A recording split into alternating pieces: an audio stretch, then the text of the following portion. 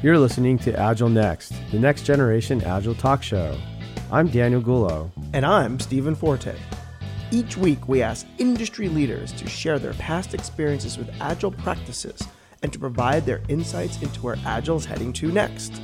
The show is available on SoundCloud, iTunes, and by visiting our website at www.agilenext.tv.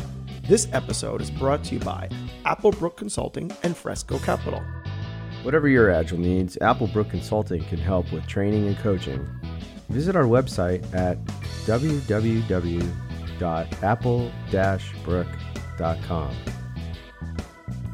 Fresco Capital is a global venture capital firm focusing on entrepreneurs building global businesses. Visit our website at fresco.vc.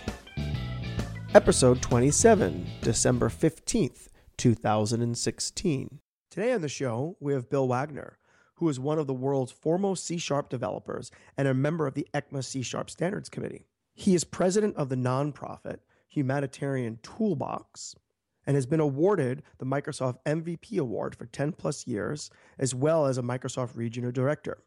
Recently, Bill was appointed to the .NET Foundation Advisory Council. All of his work in the Microsoft community, Bill has recently joined Microsoft as a senior content developer. Bill, welcome to the show. Hey, Stephen. Great to talk to you again. It's great to have you on the show. And I was trying to think about the world of Agile today has been really focused a lot on process and the rules, and people are always worried, am I following the rules? They go get their training.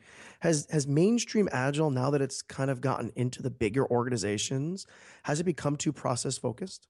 You know, at times I think it can be, and because we lose sight of the goals of being Agile, which is, looking at those ideas of how do we get a finished product that has what we want in front of our customers as quickly as possible.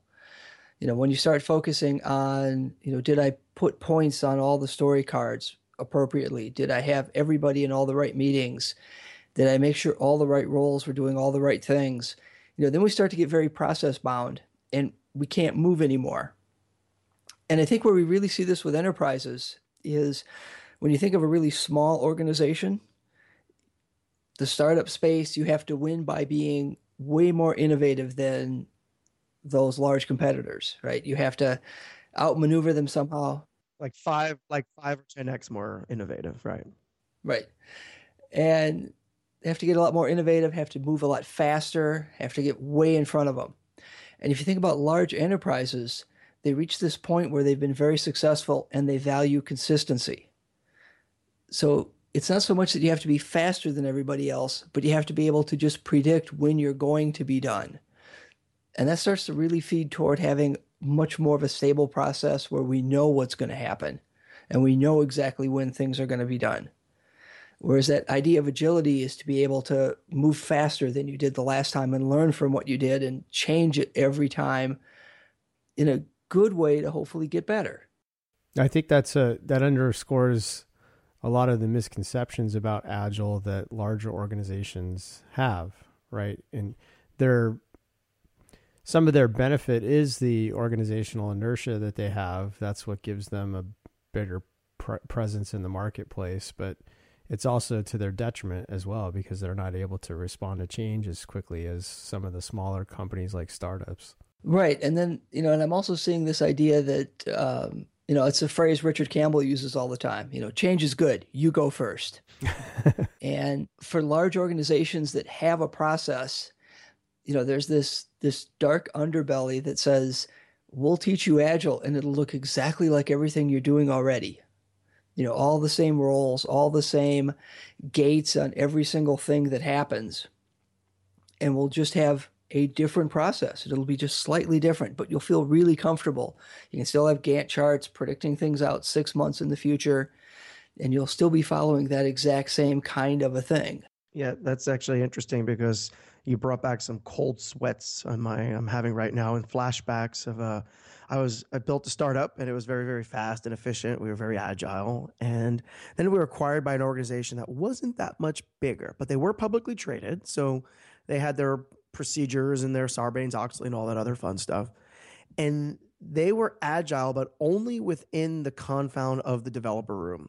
Everything else, the quote unquote scrum master, and I put that in quotes, would take the process and the work that we were doing and all the agile estimation we were doing and put it into Gantt charts and talk to the CEO that way. And luckily this was about 10 or 15 years ago. So I had that perspective back then even, but I've always thought that if the whole team isn't engaged, it's a sign of failure. So it seems very similar to what you're talking about. Right. And sometimes there are business needs that make agility something that we have to look at from a different angle. One company I worked with for quite a while when I was a consultant, their product is software that is used by tax accountants. So one important facet of that business is that your new release has to be ready the first Monday in January. If it's not ready the first Monday in January, you may as well not ship, right? Because that's when tax season starts. All the accountants are going to say, I want the new version right now, and now I'm ready to go. So while they wanted to be as agile as they could up to a point, there was this hard, fast business requirement for a date, which most other software doesn't have, right? If right now, if our release date was, say, the following spring sometime, that's close enough to try to do a go-to-market and get some things ready. We don't have that hard business date that says, if you're not ready on this date, just don't bother shipping. Yeah, that's interesting because I used to work with an ISV, and it taught me more before I worked at the ISV that had very, very specific release dates. I always thought agile estimation was about re-estimating the date, not necessarily re-estimating the scope of the features. Sure. And I think both of those can happen, right? But you have to know from the business which one of those is going to be your choice. Yeah. And I have some experience with similar experience with the federal government where, there's a certain date and there's a certain required scope. And then the estimation comes into place to figure out how bad the penalties will be because, maybe the date's not going to happen or we're not going to get everything in there by that certain date. Right. And those kind of things really come into play. But I still find it really interesting to look at organizations that want to call themselves agile. And, looping back to my opening comments where they really don't want to be agile. They don't want to think about how does the process evolve over time. They want to think about being very rigid in the way that they're agile. That rings true for me. I've seen that many, many times where people are just running in a certain direction and then say that they're agile, but using it more as an excuse than anything else. Speaking of organizations that are agile and then are trying to build a process into place, you are a president of a nonprofit called Humanitarian Toolbox. I'll let you describe a little bit about what it is because it's pretty interesting. But more importantly, you're building software, and you're building software in an open source environment where many people are contributing from around the world. And I'd like to hear your experiences in an environment like that, implementing Agile. Yeah, this is a real eye-opener in a lot of ways. So what Humanitarian Toolbox does, we build open source software to support disaster relief efforts.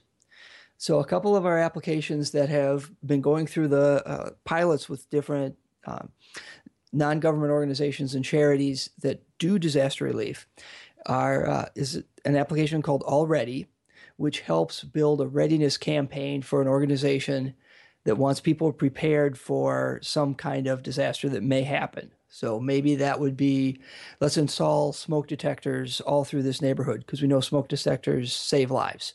Or let's make sure everyone's got a preparedness plan in case of a tornado or floods, depending on where the location is.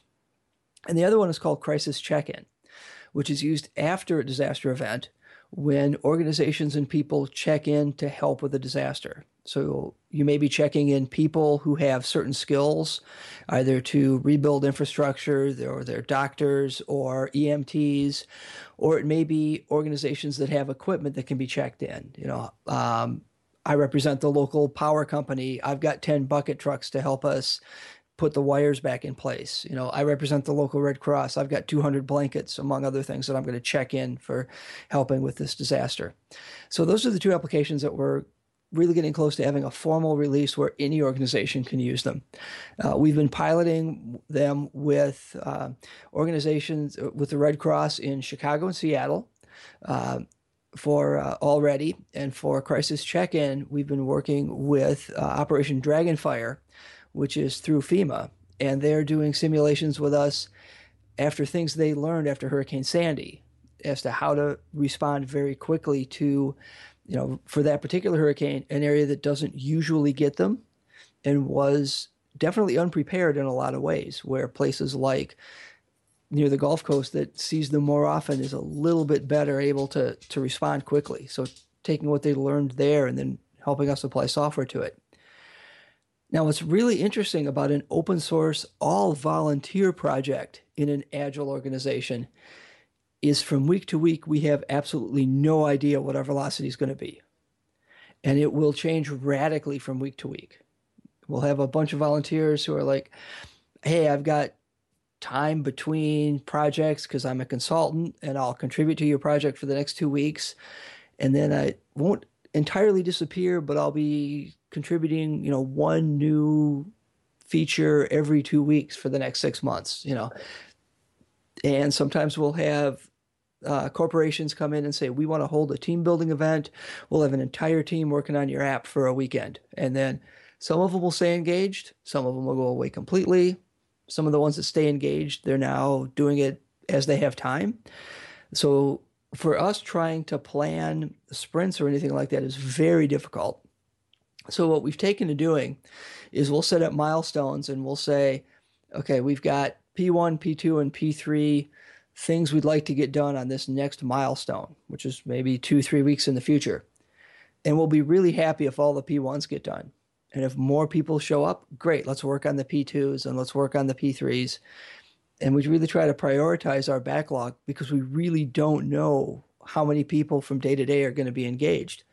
So it's been really eye-opening to try to see how that works with different developers coming in and out of the project as they have time, or have way too many commitments on their day job. So that's been a great experience, though, to really watch that.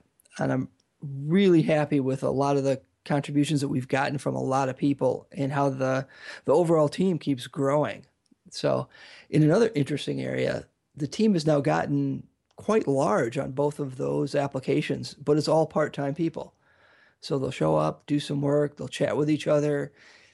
Even people who may be really busy will take the time to respond to some questions, and the movement keeps moving forward. It's kind of neat to watch that momentum happen. And what are some of the traditional Agile artifacts, like stand-ups? I mean, you said certain things you just can't do, right? Like sprint planning is really difficult, so team velocity is very difficult.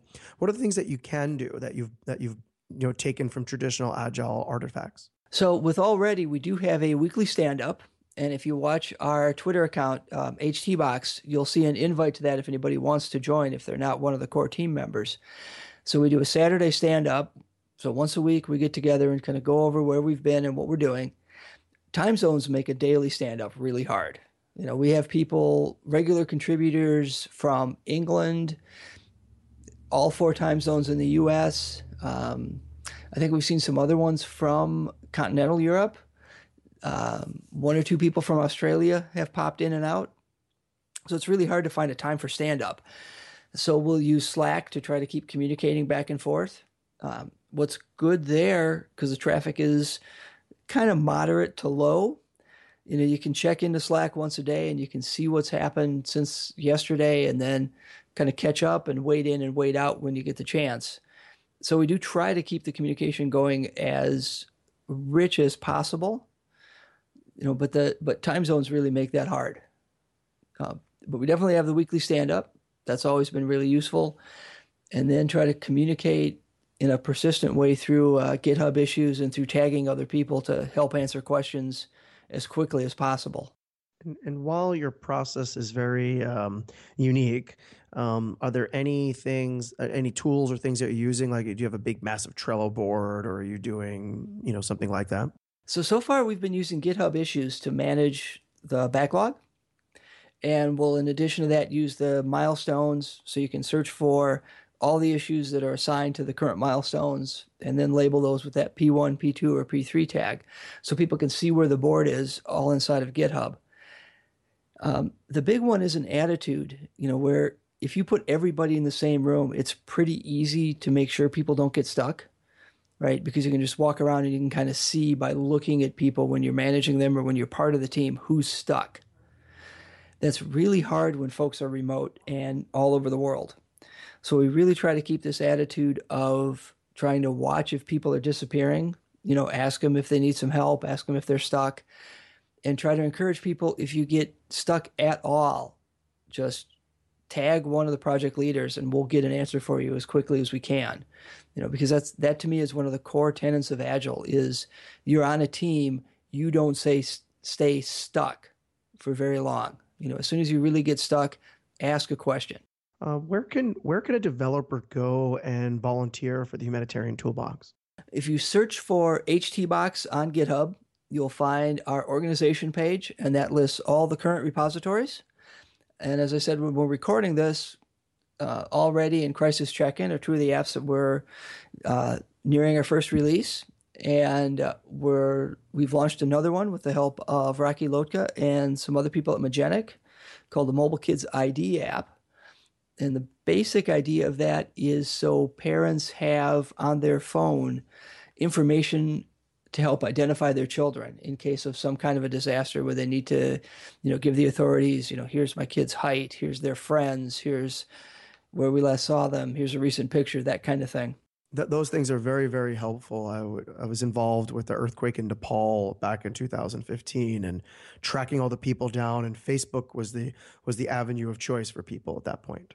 Right. And we're looking at some other things that we're getting some requests coming in. So by the time this airs, we will probably have 2 other new applications with active development going on.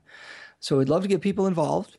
And if you start at that GitHub page, all of them will have a README file that describes the application, describes the tools we're using on any given application. Pitch in where you've got the skills or where there's something you want to learn. On any given repo, there are issues that will be tagged with a jump in label. So if you're new to the project or new to the technology, look for those. Those are the ones we think a new person can dive in and make a contribution pretty quickly. This is awesome stuff, Bill. Coming from a background of EMS myself, I was a volunteer firefighter and EMT for many years. There's a huge need and opportunity here for there to be integration between the systems and between the different various districts out there. So it's great to hear that that Humanitarian Toolbox is working on some of that with the national, with FEMA and various different other organizations. It's been really rewarding. It's great to work on software that can have such a positive impact on any number, on large numbers of people's lives. And I'm really proud of all the contributors we've had and all the volunteers that have given a lot of time to really get applications where these organizations are saying, we really like what you've built. Now can we have these other features? Which is, and that's when you've really got an application that's got a success, right? They didn't just go, oh yeah, that's nice. They're like, that's nice. Here's what we want now. Exactly. So they're really using it. So that's been really, really rewarding. So just switching gears a little bit, one of the biggest things that boggles my mind is, I don't know where in history that it was decided that IT is not part of quote unquote the business, right? You always hear the business and IT as if IT is off on some island of, misfit toys or something like that. So what are some of the challenges you faced in reaching out to the business stakeholders and sort of patching the way and speaking each other's language and so on?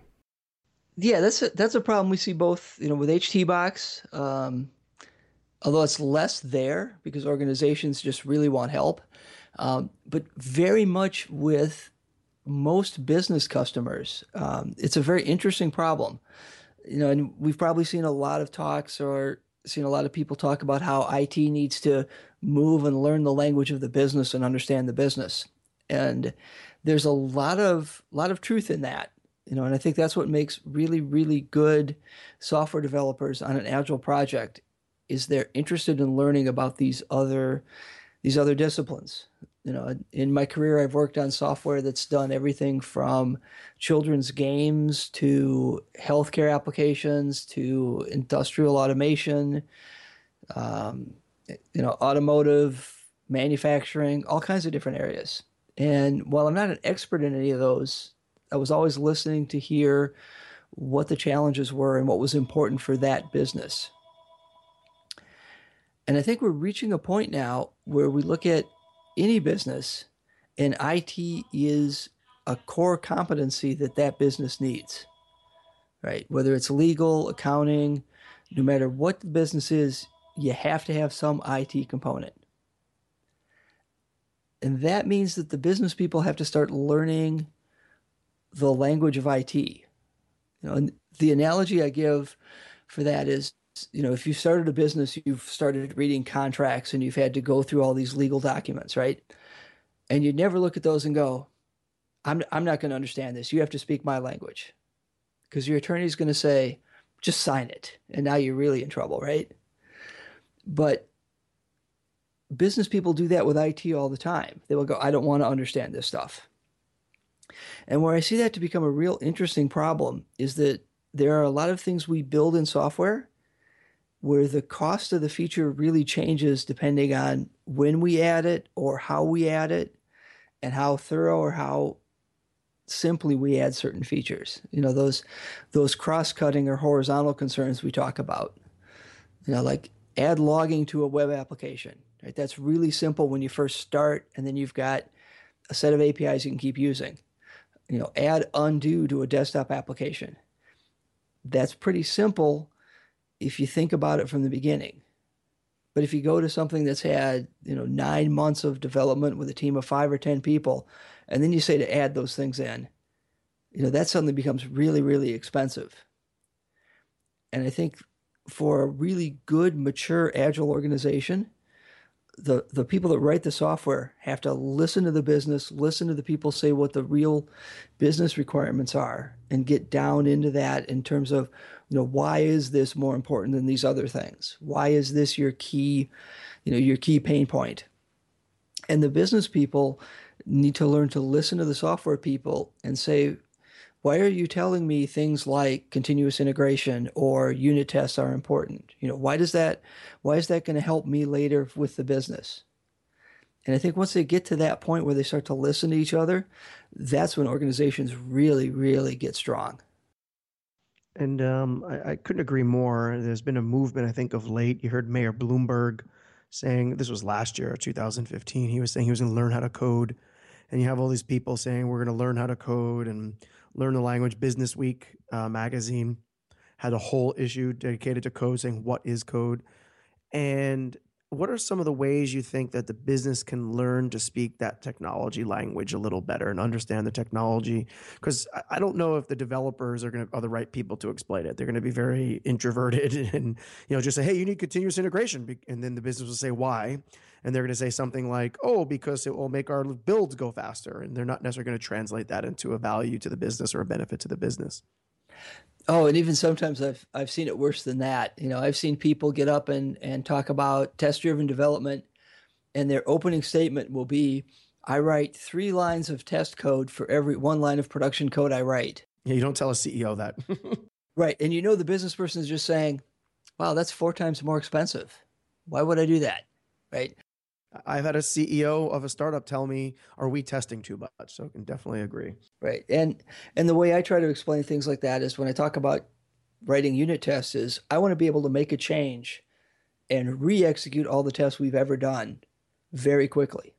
So if I write an automated test that takes 10 milliseconds to run, and I can push a button and execute 100 tests in a second, every time I make a change, I can execute 1,000 tests in a few minutes and feel really good that I didn't break anything. Now the CEO suddenly listens to that. And that's part of that where we as technology people have to understand why things have value. We kind of intrinsically understand it, right? We want a CI build so we can actually release stuff to the customer anytime you tell us you need it now, right? But we don't say it that way. We just say, on every check-in, we want to do a build. Well, why? Well, because then we know we should, right? So I think that's where the first part is, as we've been focusing, developers need to learn how to explain things to people who don't do development. You've hit on an interesting point with that. So expand more about how developers can communicate better to the business. Because we're in this idea where we need to put things in others' frame, and then they start to understand the value. And the same thing to me with like the idea that everybody should learn to code. You know, people often hear that as, well, everybody should be a developer. No, that's not true. But to some degree, learning to code is a discipline that teaches you a lot of logic and a lot of how to describe problems. You know, you have to describe a problem and how to solve it to a machine. So in some ways, developers should be really natural at communicating. We have to use a very strict grammar to describe to a machine how to do what we want it to do. But that doesn't really work as well with humans sometimes. So I think really good people that have been able to encompass that divide between IT and the business have a really good way of describing analogies in terms of how, why is something important? Why do we care about these engineering concerns? And the analogies I use, because people can see them a lot. My wife and I bought a house in Michigan in the late 80s that was built in 1903. And we spent about 20 years renovating it in different ways. So over the years, I'd had contractors come in and explain everything to me from, reshingling the roof to redoing a structure and putting on a second floor addition, and how they had to brace up different walls in different places to hold the weight because we're adding windows, or we're adding a whole second story, and these window bracings wouldn't hold up the second story, and all these kinds of things. You can kind of see that as it gets built, so it becomes easier to understand. Software doesn't have that kind of visual component for people. So I would often use these building analogies and go, like when I was speaking earlier, where I said, we often don't tell business people why these horizontal concerns matter. And an analogy I use from our experience renovating this house is, let's say I renovate a whole section of the house, and then I decide, you know what, this room is going to be my office. I want Cat5 cable running through it so that every outlet also has a network cable. Now, if I think of that before I start, it's super easy. I drop cable into the walls when they're open. It gets inspected. It gets just added right to the outlets. Drywall goes up, and I've got my wiring. If instead I think of that feature after we've put the drywall up and after we've had the rough and finished inspections, it's a super expensive feature. We have to cut open the drywall, rerun the cable, wait days for a new rough inspection, put the drywall back on. Because of the way you cut it, probably using partial sheets, we're going to use a lot more mud across the seams and tape it, and several coats of mud and sanding, and then we're going to have to match the paint, and we're going to have to prime it, and then we have to have the finished inspection now with the new wiring in. So this feature that maybe would have cost another $50 now suddenly costs several $1,000s, right? And that's the idea of getting the business to understand when engineering says, I want to do this first, starting to talk about that in terms of why doing this first is going to save you money. And those kind of analogies, I think, really help the executives see that. Yeah, I couldn't agree more. And I've actually went as far as writing blog posts saying that developers and CTO should learn accounting and other business development and sales, so they can then speak in the language to the business. And then I think the business can learn backwards, right? So I think it's what you're saying is great. Oh, absolutely true. And I think that would also help our industry in a lot of buzzword things, right? Everything is, I've got to be in the cloud. I need microservices in the cloud. Okay, why? And it's become such a buzzword so fast, is the one right now. And the same thing with Agile to some degree, right? We need to be Agile because that's better. Okay, what is that going to do for you? And we have the things that we say it should do. We should be able to release things faster. We should be able to innovate better. We should be able to have better productivity in a lot of ways. And if we do it right, we should get those benefits. But it should all come back to, we should get those benefits, and those benefits should be important. So with that in mind, Bill, what do you think the future holds for Agile? I think it's going to get more mature, and we're going to understand more how different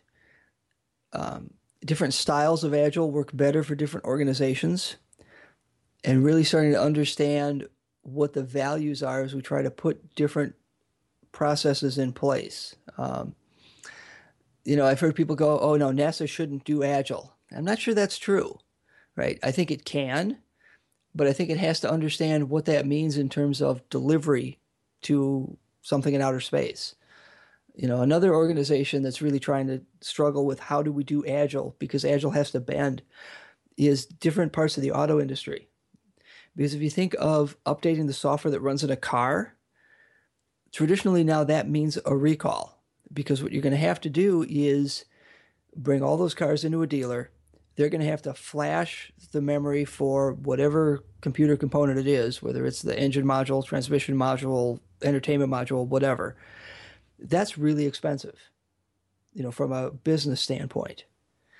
And that's a very different kind of agility to be able to try to say, how can we actually deliver this and run an Agile organization when, after a certain point, updates become really, really hard?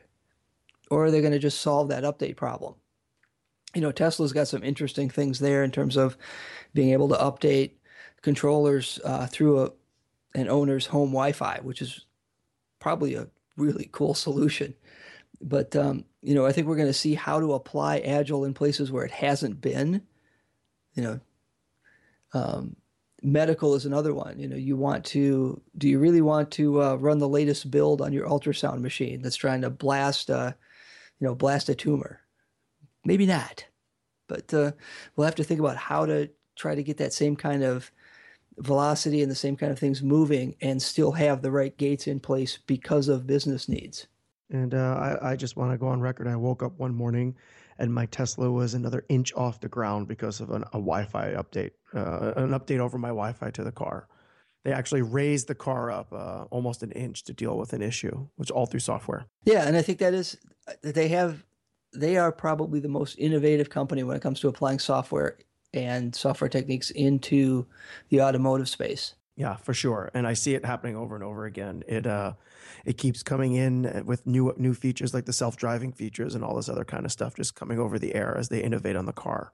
One last question is, what's next for you over the next year or so? Any great things you're working on, or keynotes, or is a Humanitarian Toolbox going anywhere pretty special, or your stuff you're doing at Microsoft? So I'll put two different things in there. And in the Humanitarian Toolbox, having the applications that we're working on really be used by, in the field, not just in pilots, but in the field by these organizations. That's a super important big milestone for the organization. To have said that these people who volunteered their time to create something, it is now really saving lives. And I think that's going to be a huge bit for us.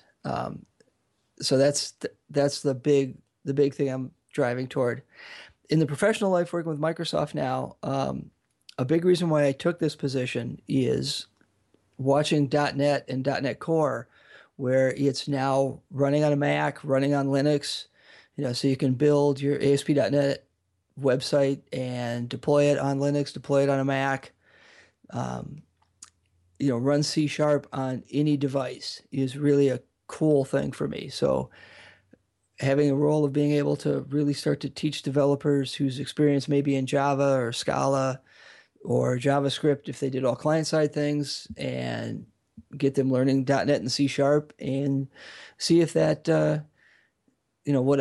my own belief is that I think they'll be more productive because I love the language. I love the things that have been done there, and be able to truly compete on these other platforms is going to be a lot of fun.